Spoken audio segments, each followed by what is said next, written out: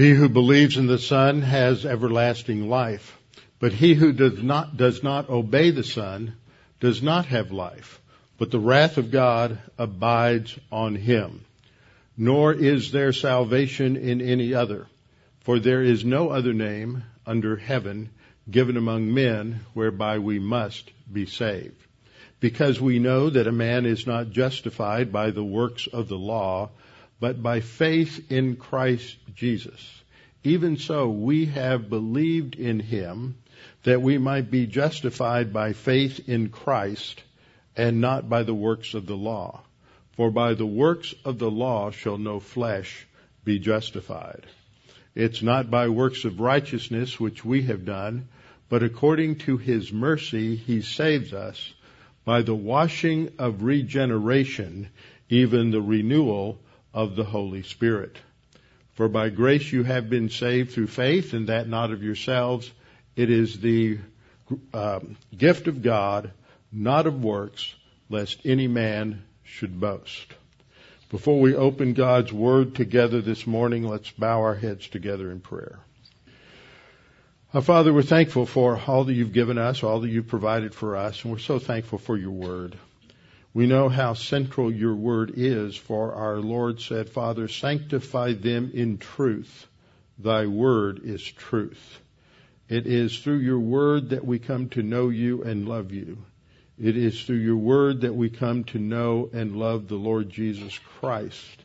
It is through your Word that God the Holy Spirit sanctifies us, sets us apart, matures us spiritually, that we may glorify you to the maximum in our life on earth. Now, Father, as we reflect upon the ministries of God the Holy Spirit today, we pray that you would give us insight into how you have worked in our lives through God the Holy Spirit, his ministries, and understand and clarify what your word teaches on the role of God the Holy Spirit. And we pray this in Christ's name. Amen. Our study this morning is on the ministries of God the Holy Spirit today. So I'm not looking at what went on. Oh, it's time to dismiss the kids to go out. So I'll get back into the practice of that. Okay. So we're going to look at the ministries of God the Holy Spirit today. I'm not really looking at what he did in the Old Testament, but what is he doing in the church age? That comes out of our passage that we have in Ephesians 2. Both verses 18 and 22 emphasize that. But today we'll look at 4. The first 2 have to do with what God the Holy Spirit is doing to the world as a whole, his restraining ministry and convicting ministry. And then we will begin to look at what he is doing in the life of believers at salvation. And we will just get, hopefully, the first 2 covered this morning. We may not make it all the way through the fourth one. In Ephesians 2:11 to 22, we see this emphasis on how God is creating something new in this church age. In the past, the scriptures describe that there's this barrier that existed, not just the barrier between mankind and God, which is the sin barrier, but another barrier that was between the Gentiles and the Jews, the law. And that at the cross, Christ abolished the law, which is identified in the passage as the enmity between Jew and Gentile. So now Jew and Gentile are united together in Christ. That it is God the Holy Spirit who places us in Christ, and we'll see that that's through the baptism by the Holy Spirit. He places us together in Christ, so we are called a new man. We are called a new body, one new body.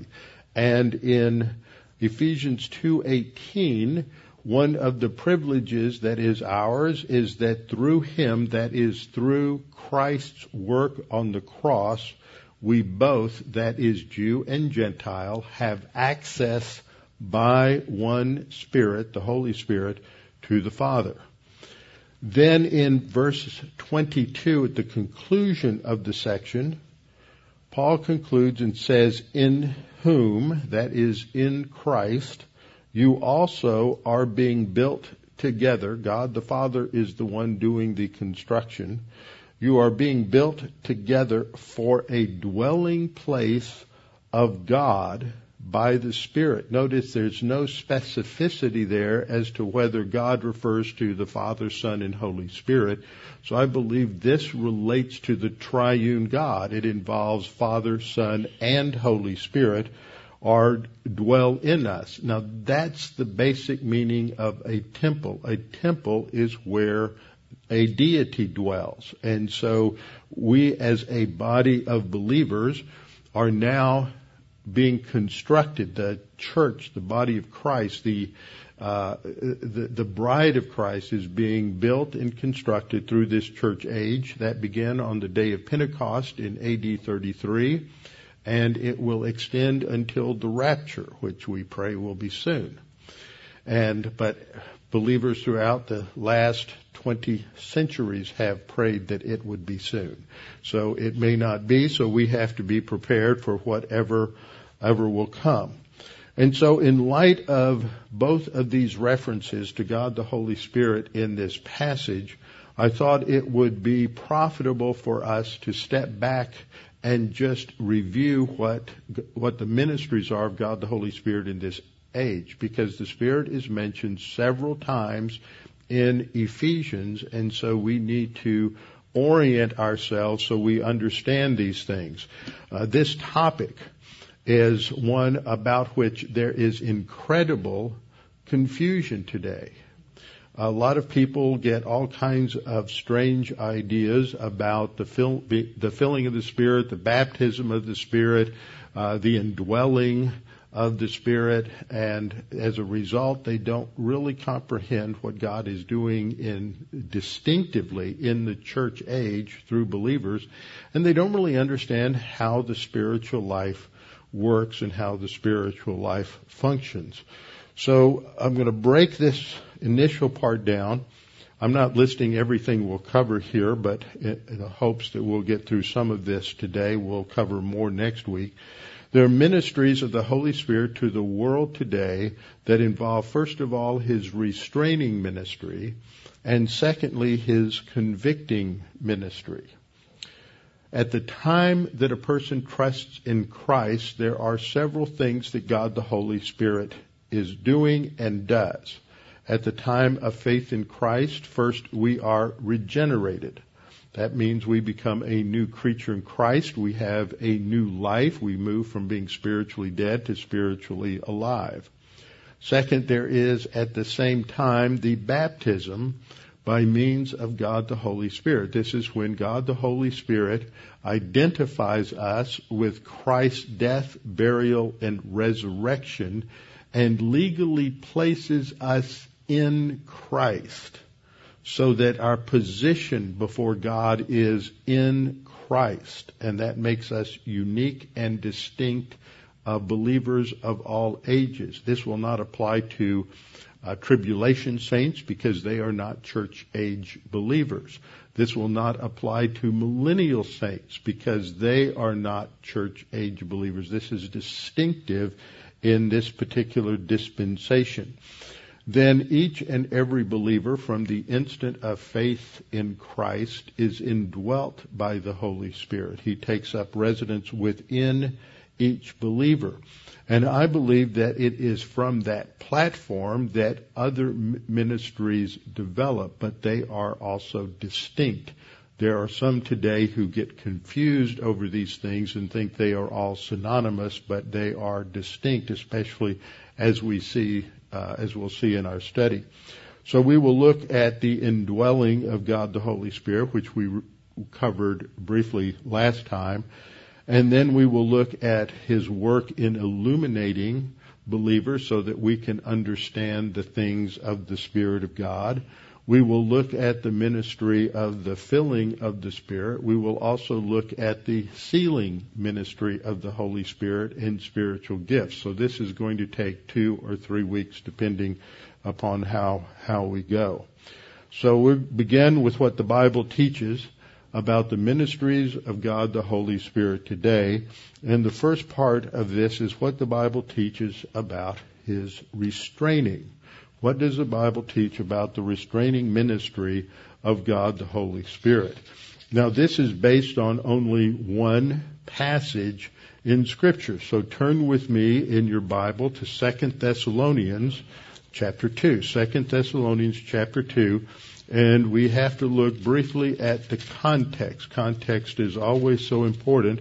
And the context here is talking about the end times, the period known as the tribulation. This is talking about what happens after the rapture of the church with the rise of the person who is identified here as the lawless one, defined in the context. And I'll go back to verse 2, or 1 rather. Let's just read the context. He's reminding these believers in Thessaloniki of what he had taught before, what had taken place before. He says, "Now, brethren, concerning the coming of our Lord Jesus Christ and our gathering together to Him," that's a reference to the rapture of the church, "not to be soon shaken in mind or troubled, either by spirit or by word or by letter." In other words, don't get upset when people start identifying the events around you as the end of days. You see a lot of that today. There is a funny meme. If you remember, just a few weeks ago, we had this big African dust cloud that blew over Houston and everything. And so it's referencing the dust cloud, and it's reflecting on the plague and several other things, and says, I always wondered what it was like to be in Egypt as God brought the plagues, but not all at the same time. People are looking at these things and saying, oh, let's go to Revelation and find out where we are in prophecy. Well, that has happened many times in the church age, and God has used that for good because it'll get people's attention and maybe they'll finally figure out the truth. But at the end of the 18th century, as the French Revolution has just about destroyed France, there is a turning to one man who will bring order into France, and that was Napoleon Bonaparte.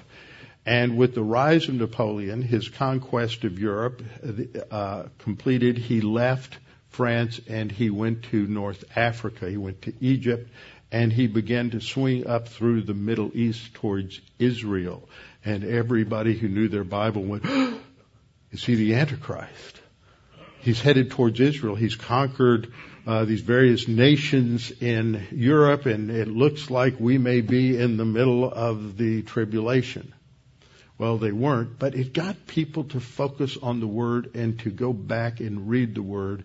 And one of the benefits of that was people began to realize that God had a future plan for Israel, and God would restore the Jews to their historic homeland. Now, there had been British theologians and pastors and people who had believed that since the mid-1600s. It was known as British Restorationism. And they believed that as the Puritans had turned back to the Bible and had begun to work out their literal interpretation to other areas besides salvation, they began to realize that God did have a plan and a purpose for Israel. But as things go, spirituality in a nation ebbs and flows, and it had not fared too well in England by the middle to late part of the 1700s. But there was something of a return to Scripture in England during the latter part of the 1700s. And so one of the things that came out of that was this emphasis on God's future plan for Israel. And so you had approximately, according to J.C. Ryle, who was an Anglican bishop at the time, in the 1800s, over half of the Anglican clergy were premillennial. And that's not true today. I don't even think they believe in any kind of a millennium. But then they believe Christ would return before the millennium. So think of a three-legged stool. That is one leg of the stool, is that first of all, the first leg would really be literal interpretation. The second leg is that they believed that Christ would return before the millennium. And the third leg was now a firmer understanding of God's future plan for Israel. With those three things in place, you can now put the seat, as it were, on the stool, and the seat is dispensationalism. And that was systematized by John Nelson Darby in the 1830s. So we see all of this coming together. So by the time you get into the middle to later part of the 19th century, there's an understanding of God's plan and purpose for the human race within this dispensational framework. Well, that's the same framework that Paul had, because that is what Paul is talking about here. He is saying, don't get confused by people saying that this event or that event is somehow related to a situation in the middle of the tribulation, because we're not going to be here in the tribulation. So don't worry about that. And he concludes verse 2, as though the day of Christ had come. Let no one deceive you by any means, for that day will not come unless the falling away comes first. Now, there's debate as to how that should be translated. The root of that word is the word from which we get our word apostasia, which literally means departure. Okay? It literally means departure. Forms of that word are used to describe the departure of a ship from the harbor. There are various other places where it has that sense. And one form of the word apostasia, we translated apostasy. So when people see apostasia, they say, oh, that's apostasy. That's falling away from the truth. But the root is departure, and it means departure. In one context, it would mean departure from the truth. In another context, it means the departure of the body of Christ from the earth, the rapture. So this verse 3 should be translated, let no one deceive you by any means, for that day will not come. The day of Christ is the judgment in the tribulation period. That day or that time period will not come unless the rapture comes first, and the man of sin. And so it's showing a chronology here. First the rapture, and then the man of sin is revealed, the son of perdition, who opposes and exalts himself above all that is called God or that is worshipped, so that he sits as God in the temple of God, showing himself that he is God. This is a reference to the figure that we call the Antichrist. That term is only used one time, and that's in the epistle of John, First John. And so this is a reference to the prince who is to come in Daniel chapter 9. This is a reference to the first beast mentioned in Revelation chapter 13. So this is the Antichrist. And then we have verse 5 where Paul tells him, don't you remember the things, don't you remember that when I was still with you, I told you these things? And now you know what is restraining. That's our verse here. Do you not remember that when I was still with you, I told you these things? And now you know what is restraining, that he may be revealed in his own time, that he there is the Antichrist. So there is something restraining. And then he says in verse 7, for the mystery of lawlessness is already at work. So this is what we see around us all through the church age, is the development of this mystery of lawlessness. Mystery means the previously unrevealed truth. That there's this rise of increasing lawlessness around the world. That is what we see today. Another word for lawlessness is antinomianism. Nomos is the Greek word for law. Anti is the word for against, and it means those who stand against the law. And we're seeing that so much in our day. We see many judges who just overturn the original intent and meaning of the Constitution. We see, I have reports from judges that this slate of new Democrat Party judges that were elected for the city of Houston and in Harris County at the last election, the statement of this one judge was when they show up, they basically make up the law as they go along. So this is a symptom of our culture. It's not unique to Houston. It's not unique to anywhere else. We look at what has happened recently in Portland. And the mayor of Portland does not want federal troops coming in to protect the federal courthouse. The law dictates that the federal government has to protect federal property. And so the mayor of Portland and the governor are basically saying violate the law. It's lawlessness. You see the same thing going on in Seattle and other places. They don't want the president, they don't want the federal government to apply the law. So we see this increasing tone of lawlessness, and that is a characteristic of this age.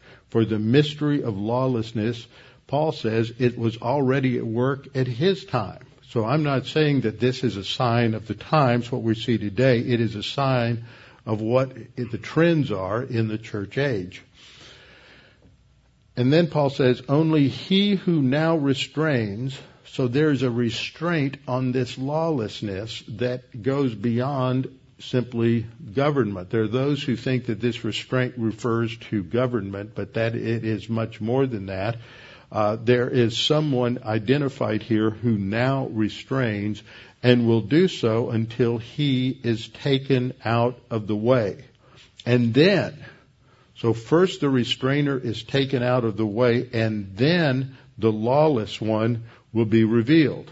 We saw earlier in verse 3 that the apostasy, that is the departure of the church, apostasia there, the departure of the church at the rapture precedes the coming of the lawless one. And here we see that the one who restrains is taken out of the way. We put that together and we see that when the church is raptured, the Holy Spirit, in terms of his active ministry in and through believers, is removed from the earth.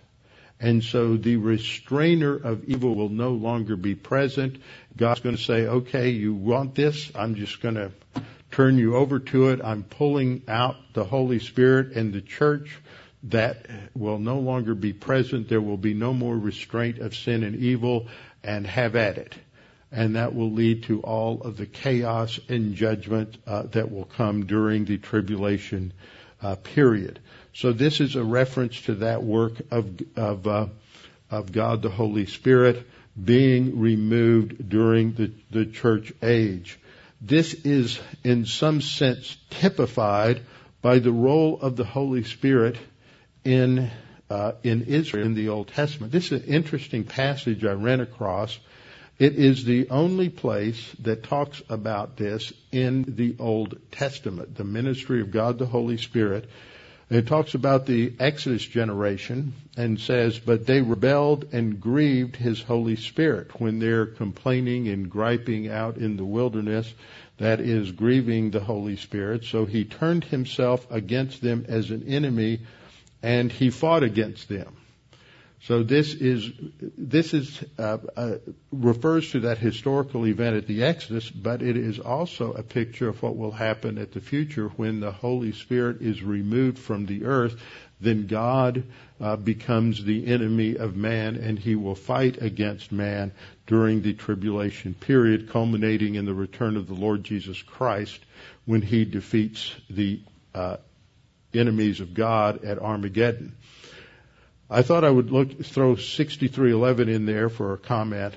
Then he remembered the days of old, Moses and his people, saying, that he there refers to Isaiah, where is he who brought them up out of the sea with the shepherd of his flock? Where is he who put his Holy Spirit within them. The preposition in Greek in Hebrew has a wide range, and it would be better translated among them. God dwelt among the Jews in the temple in the Old Testament. He personally indwelling them. This is talking about the presence of the Shekinah, which refers to the dwelling presence of God in the Old Testament. So this passage in 2 Thess 2:6 and 7 talks about the restrainer. This is from an interesting verb, kateko, which refers to preventing something from being done or causing it to be ineffective. It's usually translated to prevent, to hinder, or to restrain. So it is a present participle in both places, indicating through the present tense this ongoing work of God the Holy Spirit, who is the restrainer. And so in verse 7, the mystery of lawlessness is already at work. Incidentally, that word kateko is the same word that's used in Romans 1:18, when men reject God and they suppress the truth in unrighteousness. They hold it down. They prevent it from having an impact on their life, or they're suppressing it. So that's what the Holy Spirit is doing. He is holding back the forces of lawlessness. He's restraining them. And that doesn't mean there aren't going to be horrible wars. We had horrible wars in the 20th century, and that was one way that God used armies to restrain the evil of Hitler, to restrain the advance of communism in various places. The Holy Spirit uses different means in order to effect that restraining. Government is one, wars is one, individuals or another, the church as a whole. But God, as long as God has the restrainer in place, it is to enable the church to fulfill their mission of taking the gospel throughout the world. So this is the first ministry we see of God the Holy Spirit, and this is to the world. And the second ministry that we see that is directed towards the world is his convicting ministry.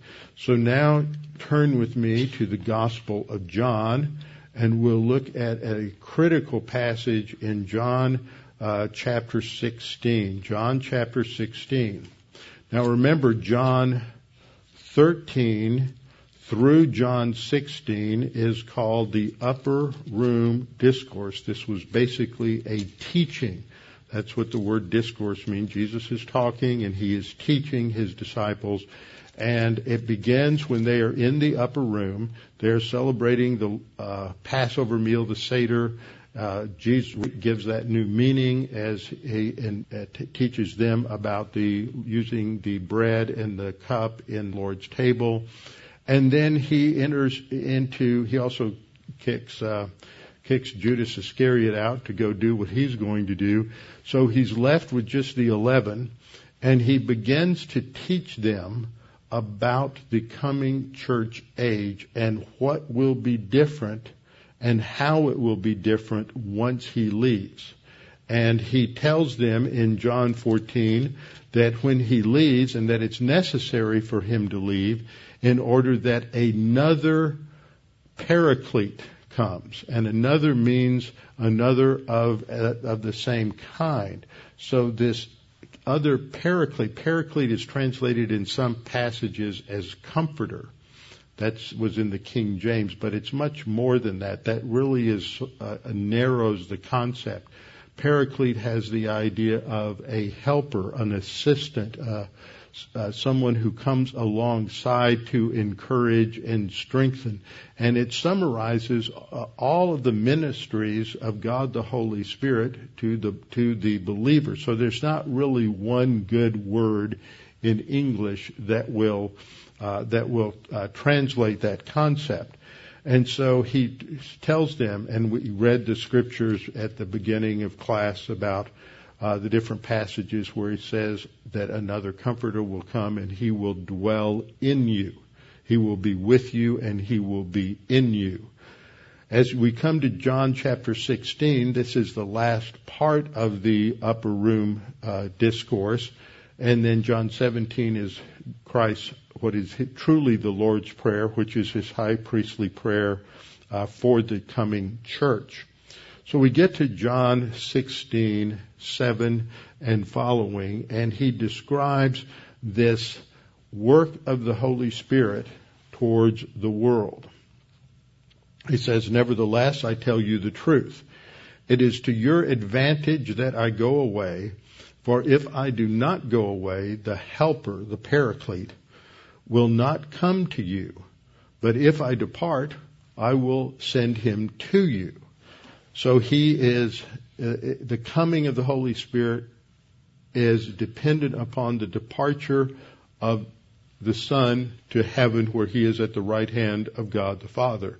And both in all this discourse, both the Father sends and the Son sends. So the Holy Spirit is under the authority of both Father and Son, and the Holy Spirit is sent by both. But here Jesus is saying, "I will send him to you." And when he has come, he's going to do three things. He will convict the world of sin and of righteousness and of judgment. Three things. And then he describes what those three things mean in verses 9, 10, and 11. First, sin, because they do not believe in me. I want you to notice as we look at that he doesn't say of sins. The Holy Spirit is not convicting people of their sins, but of sin, which always refers to Adam's original sin, that because of Adam's sin, you have the fall into sin and the corruption of the entire human race, all of Adam's descendants. In Adam, all die, the Scripture says. So he convicts of sin specifically that they don't believe in me. Now we'll come back and talk about each one of these. But the emphasis there is the sin that's the focal point is not all the sins you committed. It is failure to believe the gospel. Failure to believe in Christ. 10, of righteousness. Because I go to my Father and you see me no more. So it's related to the need of each one of us for perfect righteousness. And then in verse 11 of judgment, because the ruler of this world is judged. So let's look at each one of these. Verse 8 says, when he has come, he will convict the world of sin. This word convict is an interesting word to look at. It is a future active indicative, which means in the future tense, this is talking about something that will happen in the future from when Jesus is talking in the upper room. It's not happening at that time. But when the Spirit comes, he will in the future. So that begins when the Spirit comes, and we'll see that that is on the day of Pentecost in AD 33. So he will convict. Now, what does that mean? It has the general idea of bringing something to light, exposing something, setting something forth, convicting or convincing. These are words that are used. In Louis Sperry Chafer's systematic theology, he uses the phrase, the convincing work of God the Holy Spirit. Most translations refer to it as convicting, and we'll see what the issues are there. Punish or discipline. So it has a range of meaning, and like all words, you have to figure out, well, where exactly in that range of meaning should we come down? When we look at the Old Testament, which is what I've put in at the bottom of this box, it has a prophetic sense. The prophets were like prosecutors that came from the throne of God, and they are presenting a case against Israel for their violation of the law. And so they are convicting in that sense. That doesn't mean that the people are convinced or the people accept what they are saying, but they make a case so they understand what God's case is against them. Now, the reason I make that distinction is because when we look at English dictionaries, the word convict in the Oxford English Dictionary means to declare someone to be guilty of a criminal offense by the verdict of a jury or the decision of a judge in a court of law.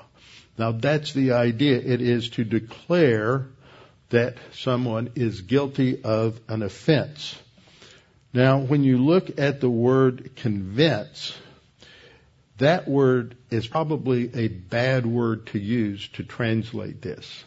For that word, if you look it up in the OED, it means to cause to believe firmly in the truth of something.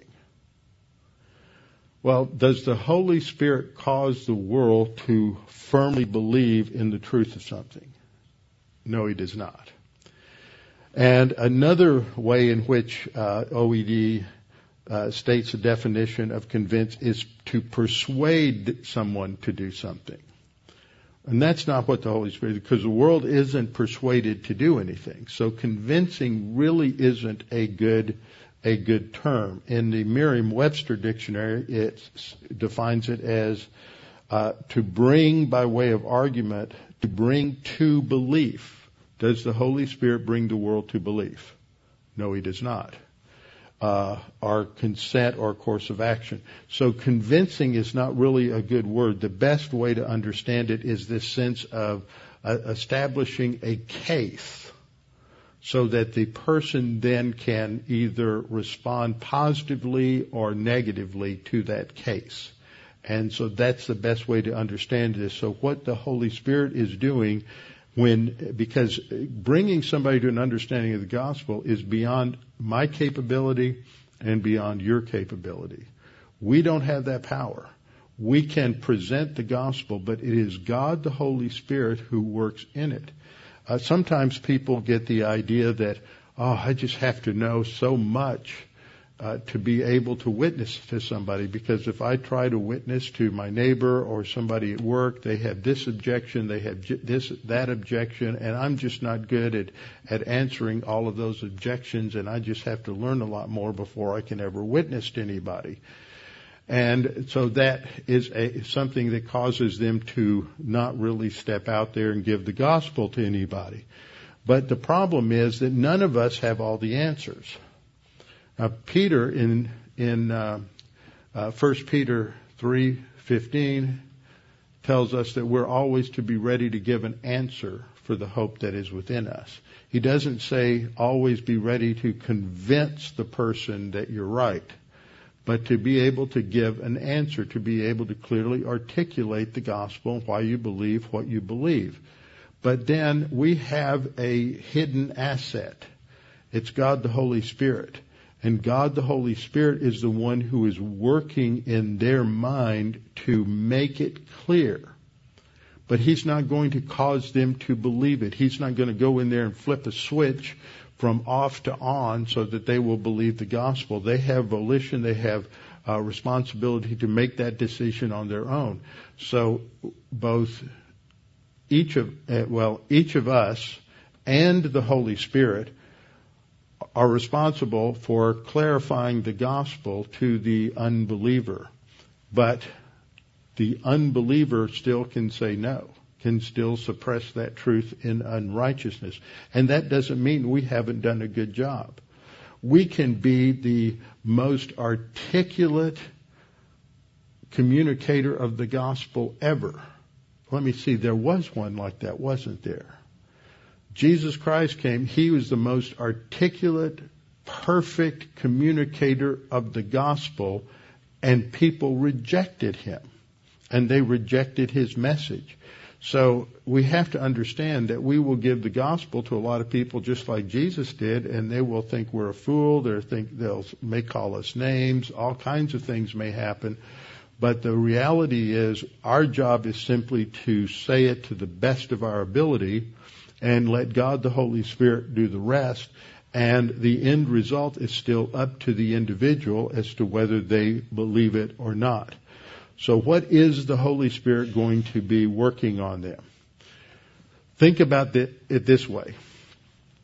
you think about how a lot of people present the gospel, and they get off onto all kinds of rabbit trails, and they get sidetracked, and they talk about this and they talk about that, and they don't really understand the core issue in the gospel.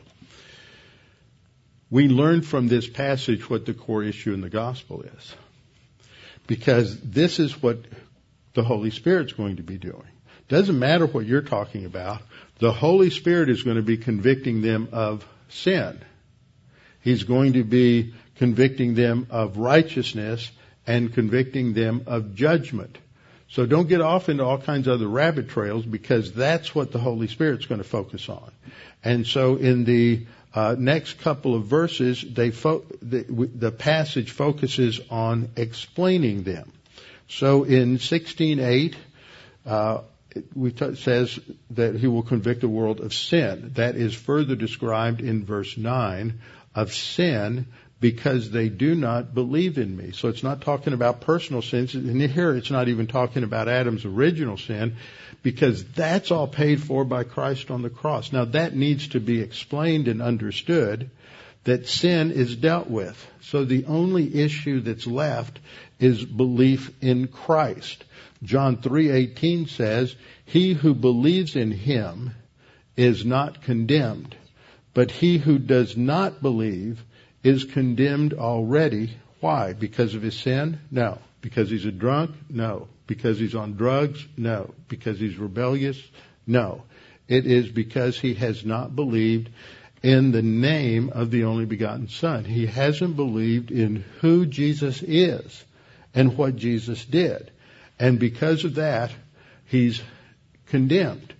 And so the Holy Spirit is going to be convicting them of the fact that they haven't believed in Jesus Christ as their Savior who paid the penalty for their sin.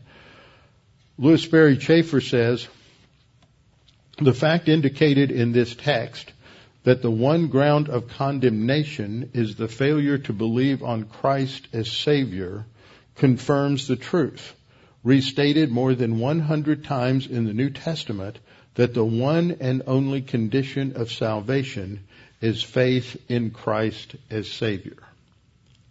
Very clear. So then we come to the second aspect of the Holy Spirit's work here. He convicts the world of sin, and second, he convicts them of righteousness. John 16:10 says, of righteousness, because I go to my Father, and you see me no more. What Jesus is talking about here is that there has to be a faith in Christ for individuals, for any of us to have righteousness.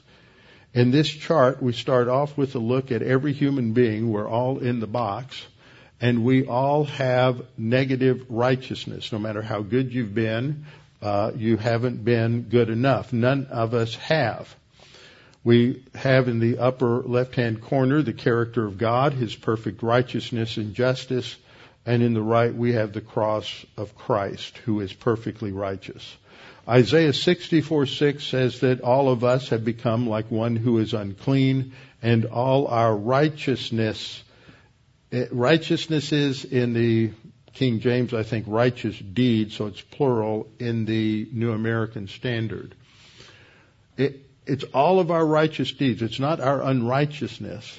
It's all of our righteous deeds. So we're not looking at the fact that, oh yeah, I did a lot of things that were wrong. Well, all the things you did that were morally right and ethically good is what he's talking about, and that's just unclean. It's like a filthy garment. So none of us has perfect righteousness, and that's what God requires. In 2 Corinthians 5:21, we read, he made him who knew no sin to be sin on our behalf, so that we might become the righteousness of God in him. So what happens is that Christ took on our sin, our unrighteousness on the cross, and he paid the penalty for that sin, so that at the time of faith, the perfect righteousness of Christ is imputed or credited to our account. As a result of that, God the Father is going to declare us to be righteous. Now, we still have a sin nature, and we're still going to sin. Wait a minute. Let me go back through that again. We still have sin, and we're still going to sin. Every believer is going to sin, and it is, but God always looks at the righteousness that is ours through Christ. So he who knew no sin was made sin for us, that the righteousness of God might be found in us. So this is what the Holy Spirit is convicting, that we don't have, as unbelievers, we don't have righteousness, and that we must obtain righteousness, and the only way to do that is by faith in Christ. Then we come to the third category, that is judgment, in John 16:8. Now, who is judged here? Well, you have two judgments on the cross. There is one judgment that is a judgment of Satan and the fallen angels, and another judgment that is the judgment on sin. So the judgment involves both. In Colossians 2:14 and 15, we have both identified that at the cross, he canceled out the certificate of debt consisting of decrees against us and which was hostile to us. And he has taken it out of the way, having nailed it to the cross. That tells us when it happened. It happened at the cross. It didn't happen when you trusted Christ as Savior. It happened at the cross, that sin was completely paid for and judged at the cross. But that's not all. At the same time, verse 15, when he disarmed the rulers and authorities, he made a public display of them, having triumphed, that is God the Father, having triumphed over them through him, that is through Christ on the cross. So Satan is still alive and well on planet Earth. He is still active. He goes about like a roaring lion, but his doom is secure. It is secured at the cross, where he was judged. And because a sin problem was taken care of, Satan is left with nothing to hang on to. So those are the two ministries of God the Holy Spirit prior to salvation. Those are his ministries to the world. Now, his first ministry to us at the time of salvation is regeneration, where we are born again. We receive new life. Now, we talk about this and present it usually within this chart, that on the left side, we have realities that are of our position in Christ, and on the right side, the temporal realities, and we will not do much with that for Sunday. So the circles indicate white because that indicates that we are in the light. We have been made children of the light. And on the right side, we are to walk in the light. So the first thing that happens when we believe on the Lord Jesus Christ, Acts 16:31, is that we are regenerated. We are regenerated. The term that's translated regenerated is palingenesis, and that is only used a couple of times in the New Testament, but the concept also is related to being born again. And one time it refers to in the regeneration, which is Jesus talking about in the millennial kingdom. So that is talking about a time in history, and the other time it's personal in Titus 3:5. But the problem, as we studied recently in Ephesians 2, is that we're born spiritually dead. A lot of people don't understand what spiritual death means. In Calvinism, spiritual death means you have no ability to do anything, and they call it total inability, which is not the same as total depravity. So Ephesians 2:1 says you were dead in your trespasses and sins. So if they are alive, then obviously they were born physically alive, but they are spiritually dead. They were born that way. Ephesians 4:18 defines it as being alienated from the life of God. It doesn't mean you're like a corpse and you can't hear anything, respond to anything, do anything. And Ephesians 4:18 says, having their understanding darkened, referring to Gentiles prior to salvation, being alienated from the life of God. Jesus, he was light, and in him was life for all men. and He is the way, the truth, and the life. So we are alienated from the life of God. We need the life from Jesus in order to have eternal life. Romans 5:12 says that through one man sin entered the world, and death through sin, and thus death spread to all men. That is talking about spiritual death. 1 Corinthians 15:2 says it more succinctly, for as in Adam all die. Romans 3:23 says, for all have sinned and fall short of the glory of God. So we are under this penalty of death. We're born spiritually dead, and unless we believe in the Lord Jesus Christ, as we saw in John 3:18, we are condemned. Something has to happen. Jesus told Nicodemus in John 3:3, unless one is born again, he cannot see the kingdom of God. So this becomes the condition. Being born again is directly related in John 3 in passages like John 3:16, John 3:18, John 3:36 to believing that Christ is the Messiah and that He died on the cross for our sins. When that takes place, Paul describes it in Ephesians 2:4 and 5 as being made alive together with Christ. He attributes this to the ultimate cause is God's mercy and God's love. Verse 4, but God, who is rich in mercy, because of His great love with which He loved us, made us alive together with Him. You are not saved because you believe. You are not regenerated because you believe. You cannot regenerate yourself. I cannot regenerate myself. I can't say, I'm going to be born again. John 1:12 and 13 states it this way. But as many as received Him, to them He gave the right to become children of God, to those who believe in His name. Who? Those who believe in His name. Who were born. So it tells us that believing in His name, you're born. Who were born not of blood. That means it doesn't relate to their physical genetic descent. It's not because you're Jewish. That was one way in which the Jews thought that they were born again at this time. Not of blood, nor of the will of the flesh. In other words, it's not your will or the will of man.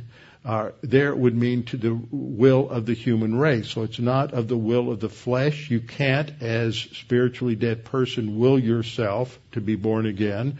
Neither can the human race create a corporate will that causes regeneration. Only God. God is the one who regenerates us. Now, how does that happen? Adam was created with three components, as we've studied. He has a physical body, he had an immaterial soul, and an immaterial spirit. There's debate by theologians as to whether man is composed of 3 parts or 2 parts. 3 parts is called trichotomy. 2 parts is dichotomy. Dichotomy doesn't refer to body and soul. Dichotomy refers to just an immaterial nature and a material nature. That is how theologians have defined it for thousands of years. So we have a human body and a human soul. This is clear from 2 passages in Scripture. And you can't refute these. Even though some of these words may overlap in other passages and may seem synonymous in other passages, it's clear from 1 Thessalonians 5:23 and Hebrews 4:12 that they are 3 distinct elements in what makes a human being. 1 Thessalonians 5:23 says we are comprised of spirit, soul, and body.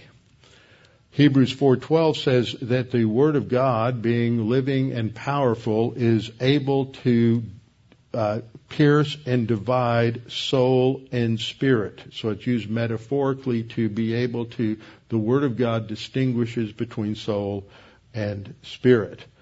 Now, what happened when Adam sinned was that he died, but he didn't die physically, he died spiritually. So I have put together this slide to indicate these 3 parts. You have human body and you have the soul, comprised of self-consciousness, mentality, a conscience, and volition. This makes up who we are. And each component intersects with the other components. But those are the three separate components. And then there's another immaterial element represented by this all-encompassing circle that is the human spirit. The human spirit allows all of the components of our soul to relate to God. With our self-consciousness, we can relate to God in terms of God consciousness. In our mentality, we can think God's thoughts after Him. In our conscience, we have the values and standards of God. And with our volition, we choose to follow God and not our own sin nature. But when Adam chose to eat of the fruit and Eve before him, they lost that human spirit. It died. They no longer could relate to God through their soul. But when they responded to the gospel, they are regenerated. They get this new human spirit, and so they are born again. They have new life, and they are now able to relate to God. So without it, man is spiritually dead, and he must regain a spirit to relate to God. 1 Corinthians 2:14 is always poorly translated. In the New King James it states, but a natural man does not accept the things. And if you go back to verse 9, the things always refers to that which is revealed by God, the things of God as opposed to the things of man, the things that God reveals. The word for the natural man is this word on the left, psychikos, from the Greek word psyche, which means soul. So it's really the soulish man. He lacks spirit. The soulish man does not accept the things of the Spirit of God, for they are foolishness to him, and he cannot understand them, because they are spiritually appraised. They're appraised through his spirit, the pneumatikos. To confirm this, in Jude 19, we have this reference to unbelievers, the ones who cause divisions, they're worldly minded, devoid of the Spirit. Again, a horrible translation. The word translated worldly minded is the word psychikos, which means soulish. And the next phrase, devoid of spirit, first of all, the Greek doesn't capitalize words, so it's interpretive to capitalize or not. If it's capital, it's the Holy Spirit. If it's not capitalized, it's the human spirit. And it shouldn't be capitalized because the phrase in the Greek just means not having spirit. So a soulish man is someone who has body and soul, no human spirit. That's confirmed by Jude 19, which says that the soulish person does not have spirit. And so the only way to recover is to trust in God, who regenerates us, gives us a human spirit so that we can relate to Him. And notice it's always related to God's mercy. Always. Look at these passages. Ephesians 2:4, but God, who is rich in mercy, because of His great love with which He loved us. His great mercy. And what does He do? And they go on to verse 5, and it states that He made us alive together with Him. It comes from His mercy and His love. Titus 3:5, it's not by works of righteousness which we have done. We can't do anything. We can't ever be good enough. But according to His mercy, He saved us through the washing of regeneration, and that should be translated, even the renewing of the Holy Spirit. The phrase renewing of the Holy Spirit is sort of a appositional explanation of regeneration. It's renewal by the Holy Spirit. The Holy Spirit regenerates us. Now the same emphasis in 1 Peter 1:3. Blessed be the God and Father of our Lord Jesus Christ, who according to His abundant mercy again has begotten us again to a living hope through the resurrection of Jesus Christ from the dead. So in each of these passages, when it comes to this first work of God the Holy Spirit for the believer, it is due to the mercy and love of God. We respond in faith, which is non-meritorious, and God causes us to be born again. He regenerates us through giving us a human spirit. Unlike Adam, we weren't born with one. We didn't lose one, so we're just born spiritually dead, absent the human spirit. So God then generates that at the time in which we trust in Christ as Savior. Now, there are several other things that are part of the ministries of God the Holy Spirit in the life of the believer today. The next is critical to understand, and that's called the baptism by the Holy Spirit.